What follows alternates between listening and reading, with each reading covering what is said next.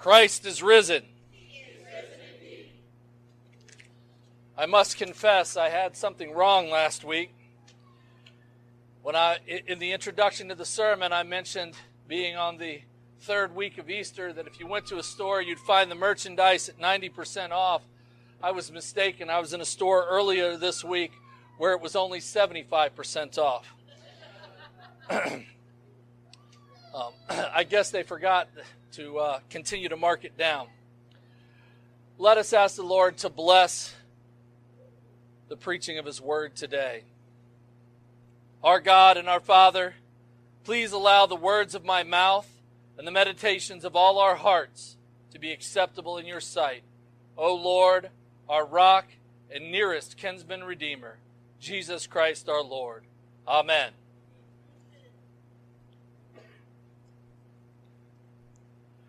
So as I continue here this morning, and we read, as we often do, our gospel reading before I preach it, I'll be adding a few verses to our reading today, to help give us a full context.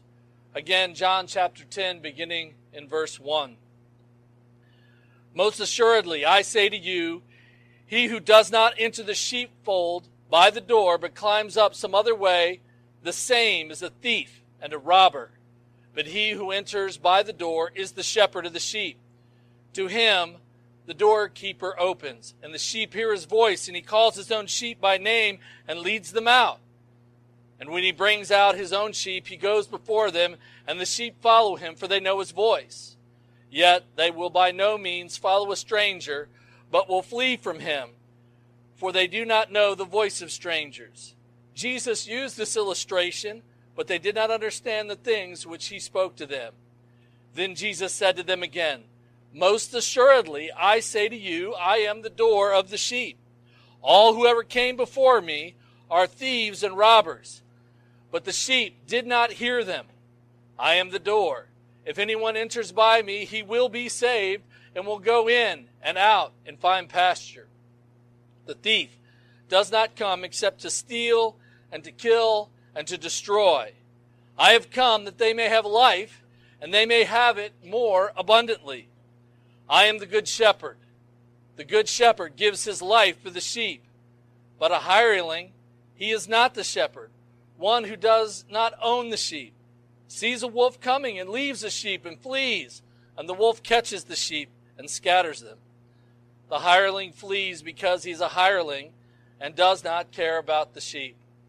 I am the good shepherd, and I know my sheep, and am known by my own. As the Father knows me, even so I know the Father, and I lay down my life for the sheep. And other sheep I have, which are not of this fold. Them also I must bring, that they will hear my voice, and there will be one flock and one shepherd. Now we see Jesus here as the good shepherd. And he talks about all sorts of things in this passage. But he begins by speaking about those who attempt to come and be part of the sheep, but do not come through him. A recent 2022 Ligonier Ministry and Lifeway research poll called The State of Theology has some very disturbing findings. In this, they would make a statement, and then there would be percentages of people responding. One is, God learns and adapts to different circumstances.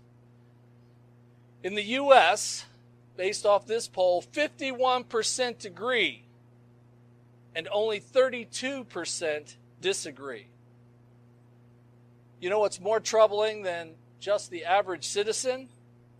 That 38% of the U.S. evangelical church, those who attend church, believe that religious belief is a matter of personal opinion. It is not about objective truth. And when I look at these different things, those bother me. Both, of course, the general population and then what it means for those that attend what they consider to be an evangelical church. But to me, the most disturbing question of them all was this. Here's the statement. God accepts the worship of all religions, including Christianity, Judaism, and Islam. When we look at this and we look at the general U.S. population, 78% of the population are in the group from, I'm not sure about that, to, I totally agree. Now you kind of expect that from those that don't necessarily follow God. But sadly, 56% of U.S. evangelicals believe God accepts the worship of all religions.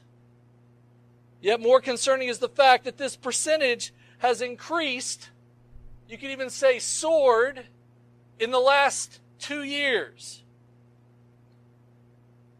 Now you say, oh, these kinds of issues, it's a progressive thing.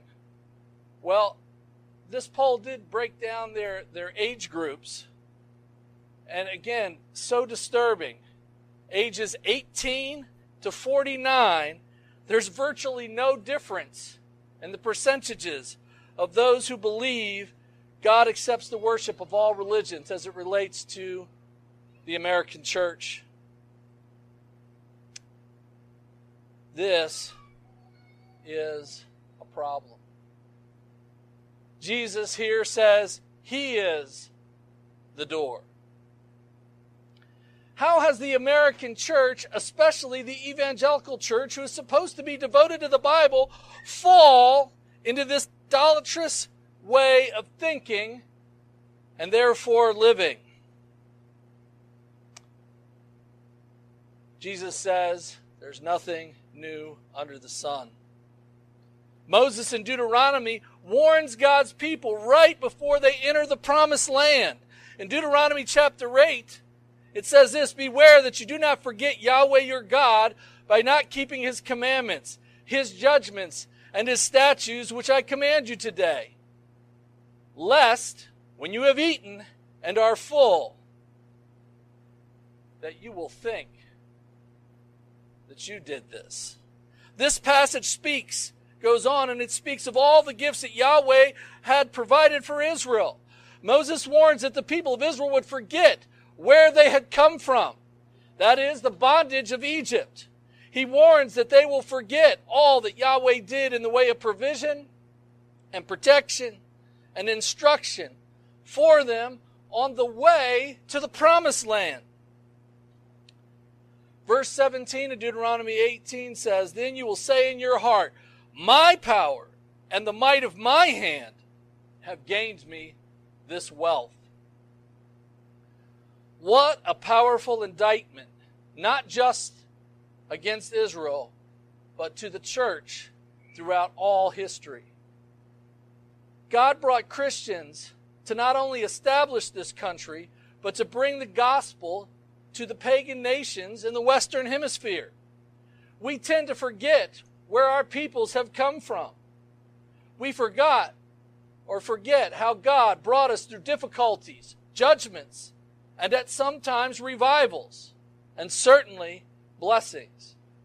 Unfortunately, we too say in our hearts, my power, my hand have gained me this wealth. And I'm not just talking about what we have in terms of tangible items, money in the bank, a big house, but we have this tendency to say, the things I've done, this is why I can go to sleep at night without fear.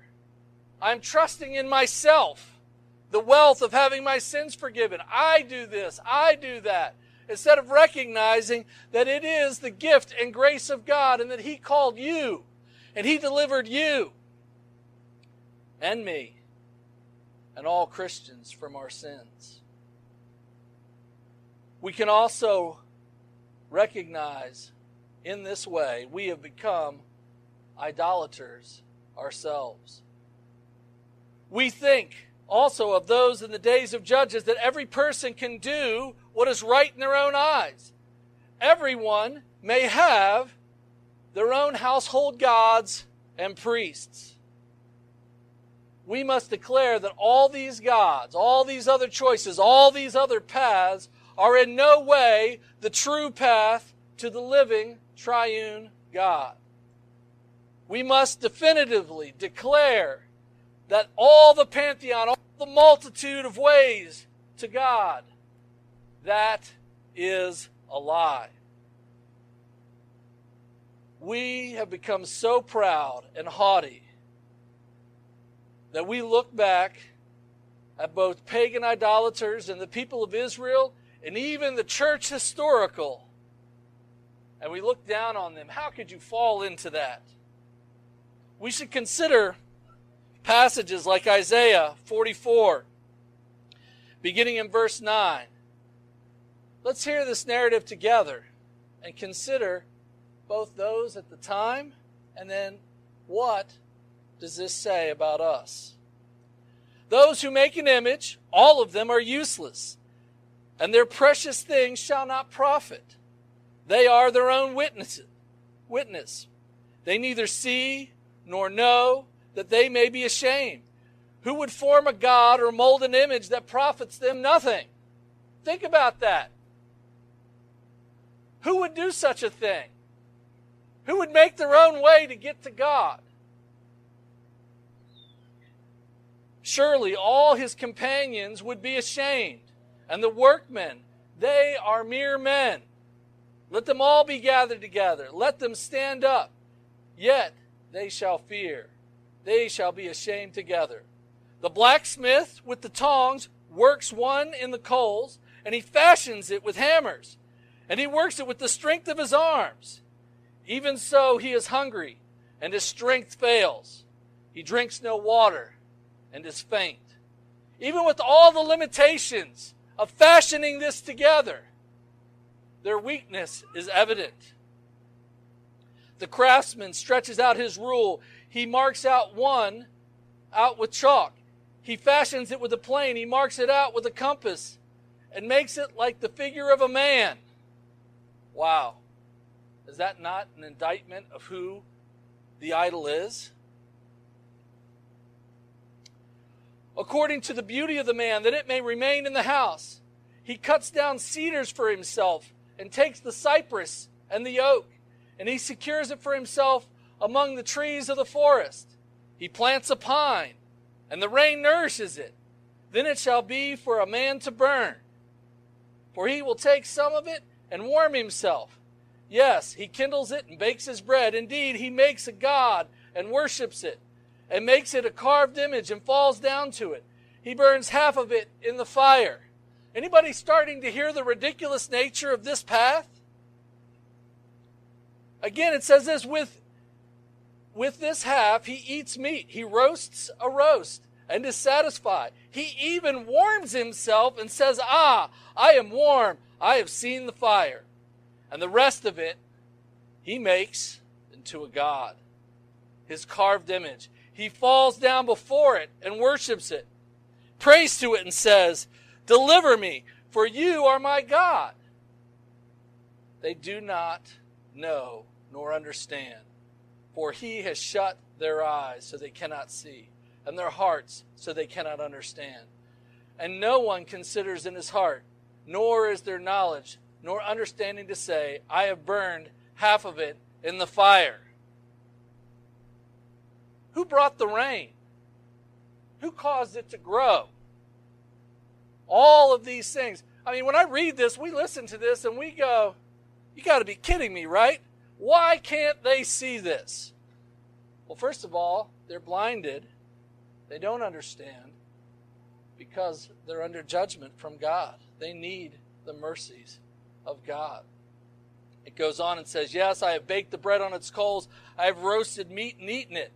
And shall I make the rest of it an abomination? Shall I fall down before a block of wood? He feeds on the ashes. A deceived heart has turned him aside, and he cannot deliver his soul, nor say, is there not a lie in my right hand? We immediately read this passage and stand in awe. How could these people be so foolish? How could their logic be so poor as to not see their obvious contradictions? who gave us the earth, who gave us the rain. They cannot seem to understand that the wood is burned to cook food and provide warmth, and yet take a portion of that wood and fashion it into their idol. They fashion it. Do you understand the implications for you and me? The danger comes to us when we do not submit to the Word of God. We are in danger when we deny that Jesus is God. We're in danger when we say that Jesus is not the first resurrected man. This poison begins to get in the bloodstream of the church when we fashion our own beliefs, when we fashion the way in which we live our daily lives apart from God and His Word. Now, generally, we don't start right out just hauling out to the woods and cutting down a tree. Right? We could run out right there where they cut up that tree that fell on Friday night during the storm. Grab that block, go out there and fashion. We don't usually start that, bring it in here and plop it up or set it on top of the cross. We don't start that drastic. We don't start with great compromises or adjustments, but rather with little steps that we think will preserve ourselves. We become like Israel, and we go and fashion our own ways to follow Yahweh. Not His ways, but our own ways. When we do not heed the warnings of Scripture, we live ignoring all that we see, all the ups and downs, all the good and evil, and we ignore the destruction of both Israel and Judah because they would not take down the high places. In the Old Testament, it records nearly 40 references to the high places. These were the places where people fashioned their worship of God into their own way of worshiping and the way that they wanted it to be, to their own liking. They did not worship where or how God had instructed them. Anyone who does this is, as Jesus said in our gospel reading, I say to you, he who does not enter the sheepfold by the door, but climbs over another way, the same is a thief and a robber. Well, who are they stealing from? Well, first of all, they're attempting to steal God's glory. They're attempting to be like Adam and to grasp at things that don't belong to Him. Going about this, stealing. And of course, what do? When they get to talking with others and they convince others to follow along, they are stealing from others. Jesus is the only door to salvation. Jesus tells his hearers in verse 2 of John 10, but he who enters the door by the door is the shepherd of the sheep. To him the doorkeeper opens, and the sheep hear his voice. And he calls his sheep by name and leads them out. And when he brings out his own sheep, he goes before them. He goes before them, and the sheep follow him, for they know his voice.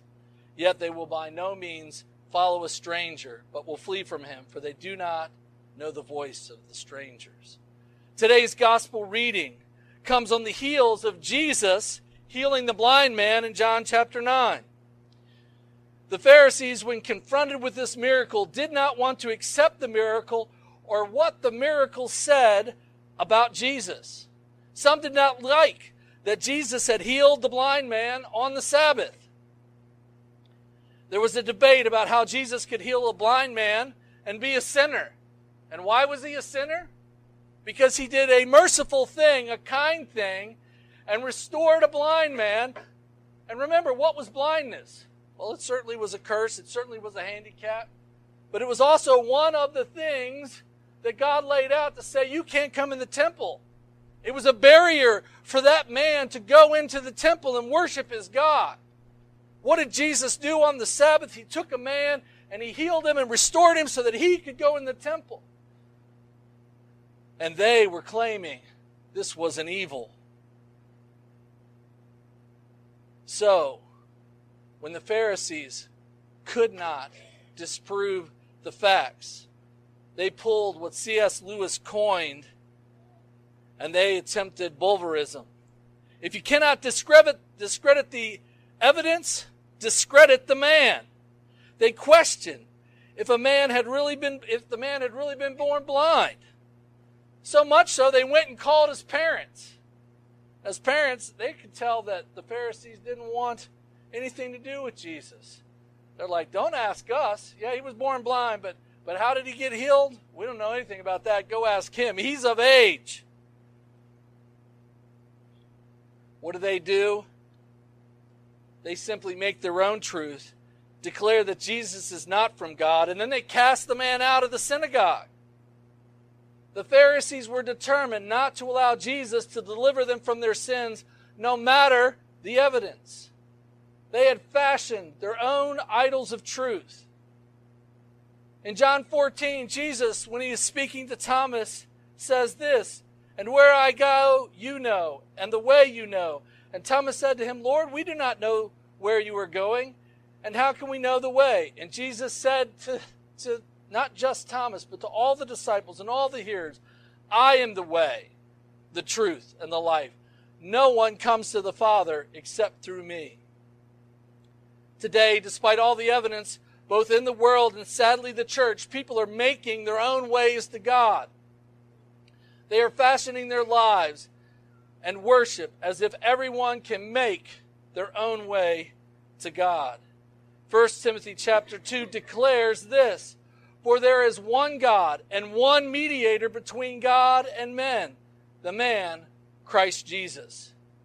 Jesus is the only mediator between men and God. There is no other way. But when we continue in this way, we see that many don't understand. John 10:6 says this, Jesus used this illustration, "But they did not understand the things which he spoke." Like the Pharisees, many walk in the blindness of their own way.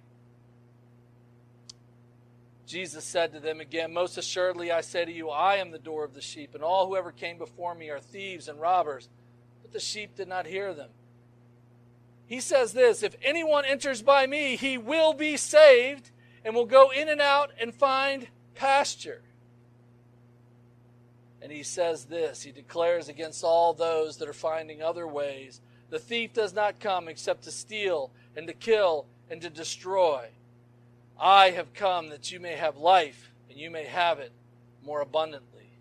We need to contrast what Jesus is saying here. Jesus is calling out all those who came before him,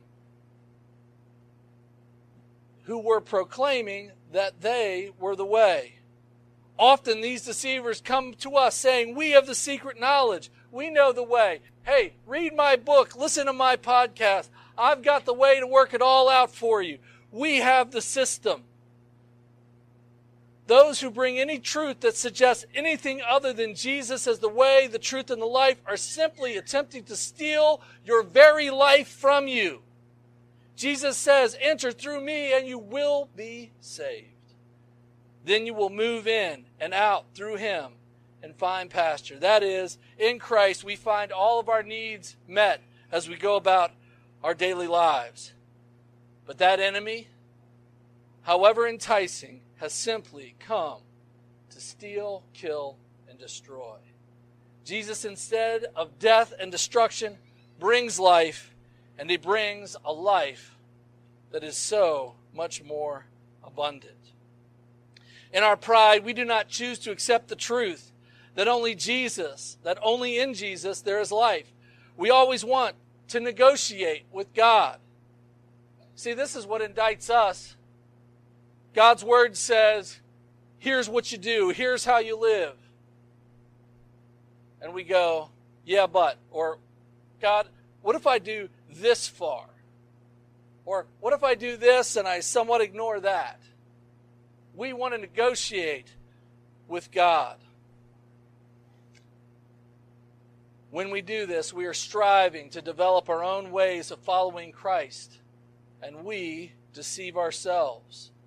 2 Timothy 3 states that we end up having a form of godliness but denying its power, and from such people turn away. We cannot follow our own hearts. We cannot believe that trusting in anything else than Jesus Christ for salvation and deliverance let me say this again to you. If we start trusting in anything else, if we start thinking there's any other way to salvation, that it's in our own strength, then we are deceived. And this lie, it will hurt us. It will kill us. It will destroy us. There is no neutrality. That is going on all about us in our society today. Everyone thinks, well, that's neutral. Matthew 12:30 says this. This is Jesus speaking. He who is not with me is against me, and he who does not gather with me scatters abroad. There is no neutrality. It's simply Jesus. He's the only way to salvation. He's the only mediator to God. There is no other way. And anything that suggests anything else is against Jesus Christ. Many try to live as if everything is neutral. They live with no fixed truth. They are tossed about in a sea of uncertainty, creating a life full of fear and anxiety. But there's hope, because Jesus is the good shepherd. John 10:11 begins with, I am the good shepherd. The good shepherd gives his life for the sheep. But a hireling, he who is not the shepherd, the one who does not own the sheep, sees the wolf coming and leaves the sheep and flees. And the wolf catches the sheep and scatters them. The hireling flees because he is a hireling and does not care about the sheep. I am the good shepherd, and I know my sheep, and I am known by my own. First, let me make this clear. Do not put your trust in men. Do not look to great speakers in the church. Do not look to men. If they point to anything other than Jesus for the way of salvation, do not believe them. Remember that we're all just hirelings. All the pastors, all the elders, all the leaders throughout the church. Right? If we're saying anything outside of Christ and His Word, if we're twisting and turning, do not follow men. We can think and look at so many failures, people following people, and then something happens to the man, and they leave the faith because their trust was in the dynamic nature of the speaker, how well they knew the Bible, how well they debated others, how popular their podcast has been. Do not do that. No, we need to trust Jesus as the Good Shepherd. Jesus is the fulfillment of all the great shepherds before Him. Jesus is the greater Moses, who was a shepherd. Jesus is the greater shepherd king. He fulfills all the promises of David. You know, we love the imagery of Psalm 23. We often draw much comfort from this psalm. We love verse 2. We love verses 4 through 6. You know, it's interesting. I think a lot of times when we look at this, we don't consider what is here. I want us to remember that in our own strength and wisdom, we resist the Good Shepherd. The psalm says that the Lord is the shepherd. What? I shall not want. Let us humbly submit to God's leading from His Word and the paths of righteousness. He leads us not for our own glory, but for His providential hand leads and delivers us for what? For His name's sake, for His glory. We need to remember this.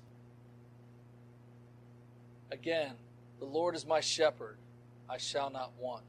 He makes me to lie down in green pastures. He leads me beside the still waters. He restores my soul. He leads me in the paths of righteousness for His name's sake. And of course, we rejoice because our cup runs over. Surely goodness and mercy shall follow us all the days of our life. And I will dwell in the house of the Lord forever. And those are great things and wonderful gifts that God has given us. Beware, guard your heart, submit to the Good Shepherd. Our sinful natures want to push back and not follow the Good Shepherd. We want things for our own glory and not for His glory. But we don't have to fear. At the very end of John 10 here, in verse 15 of our passage, it says, "As the Father knows me, even so I know the Father, and I lay down my life for the sheep." Jesus, the Good Shepherd, brings peace and assurance to us. Just as the Father would not abandon Jesus to the tomb, we know that Jesus laid down His life for us, and Jesus will not forget us. The promises kept by the Father to the Son teaches us in the same way that Jesus also, without abandon, keeps His sheep. In John chapter 17, it says this. This is Jesus. "I pray for them," that is us. "I do not pray for the world, but for those whom you," that is the Father, "has given me. For they are yours, and all mine are yours, and yours are mine, and I am glorified in them." Jesus is the Good Shepherd. He brings us peace. Let us submit ourselves to Him. Let us pray. Heavenly Father, thank You for the gift of Your Son, our Lord and Savior Jesus Christ, who alone is the Good Shepherd. Grant that by Your Spirit we would seek no other door but Christ. Please forgive us for living in the folly of idolatry. Let the word of Your salvation dwell among us richly. Do not withhold Your trusty staff, the word of Your promise. Make us to bring glory to Your name, and when the shadow of death spreads over us, conduct us by the sure word of Your promises safely to the fold of the perfected saints, the tabernacle not made with hands, eternal in the heavens. For the sake of Your Son Jesus, who lives and reigns with You in the Holy Spirit eternally. Amen.